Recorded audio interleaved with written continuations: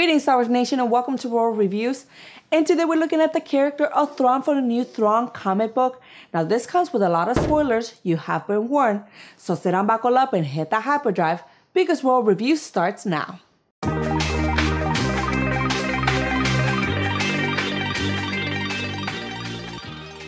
Alright, boys and girls, my name is Ro, and in this new comic book of Thrawn, we find ourselves with Thrawn being exiled from his home planet and the Empire kind of lurking around in this jungle, and Thrawn pretty much kicking the Empire's butt.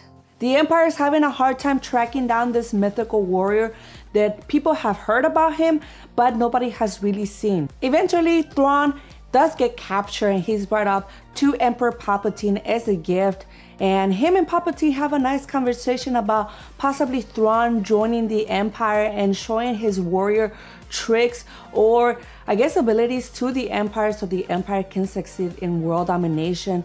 And Emperor Palpatine agrees to allow Thrawn join the ranks of the Empire as a new alien cadet. By an exchange of Thrawn's loyalty, Palpatine and the Empire must leave Thrawn's family and his people alone.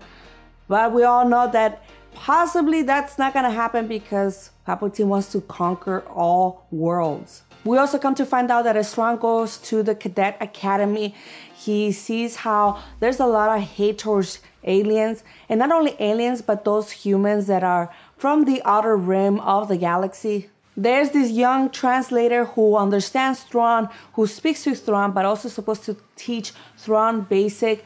He's from the outer rim. He doesn't want to be there. He really despises the fact that he's being a translator because he's, I guess, vision for himself in the Empire was something different. We also see Thrawn get picked on because he's an alien, and also the young translator because he's part of the outer rim. But the reason why they're picking on Thrawn and the reason why they don't like aliens is because back in the Separatist movement, a lot of the aliens and outer world people joined the Separatists to go against those from Coruscant or those from the inner worlds. Ultimately, Thrawn does end up finishing the Cadet Academy despite of, people calling him names, picking on him, jumping him, trying to set traps for him. He is assigned to his rank of lieutenant, which he was assigned in the beginning, but that rank was meant more for cadets to hate him. But now as he graduates from cadet school, he's reassigned that lieutenant rank and assigned to a ship.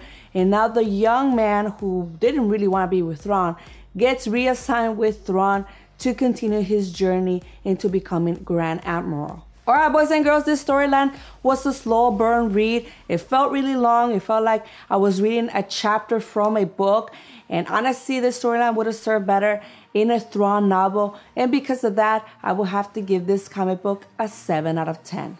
But what did you guys think about the comic book of Thrawn? I know it comes out once a month, and maybe that's a good thing. Comment below, let us know. And also don't forget to like and subscribe to my channel. Like always, can't wait to guys have you back here at Royal Reviews.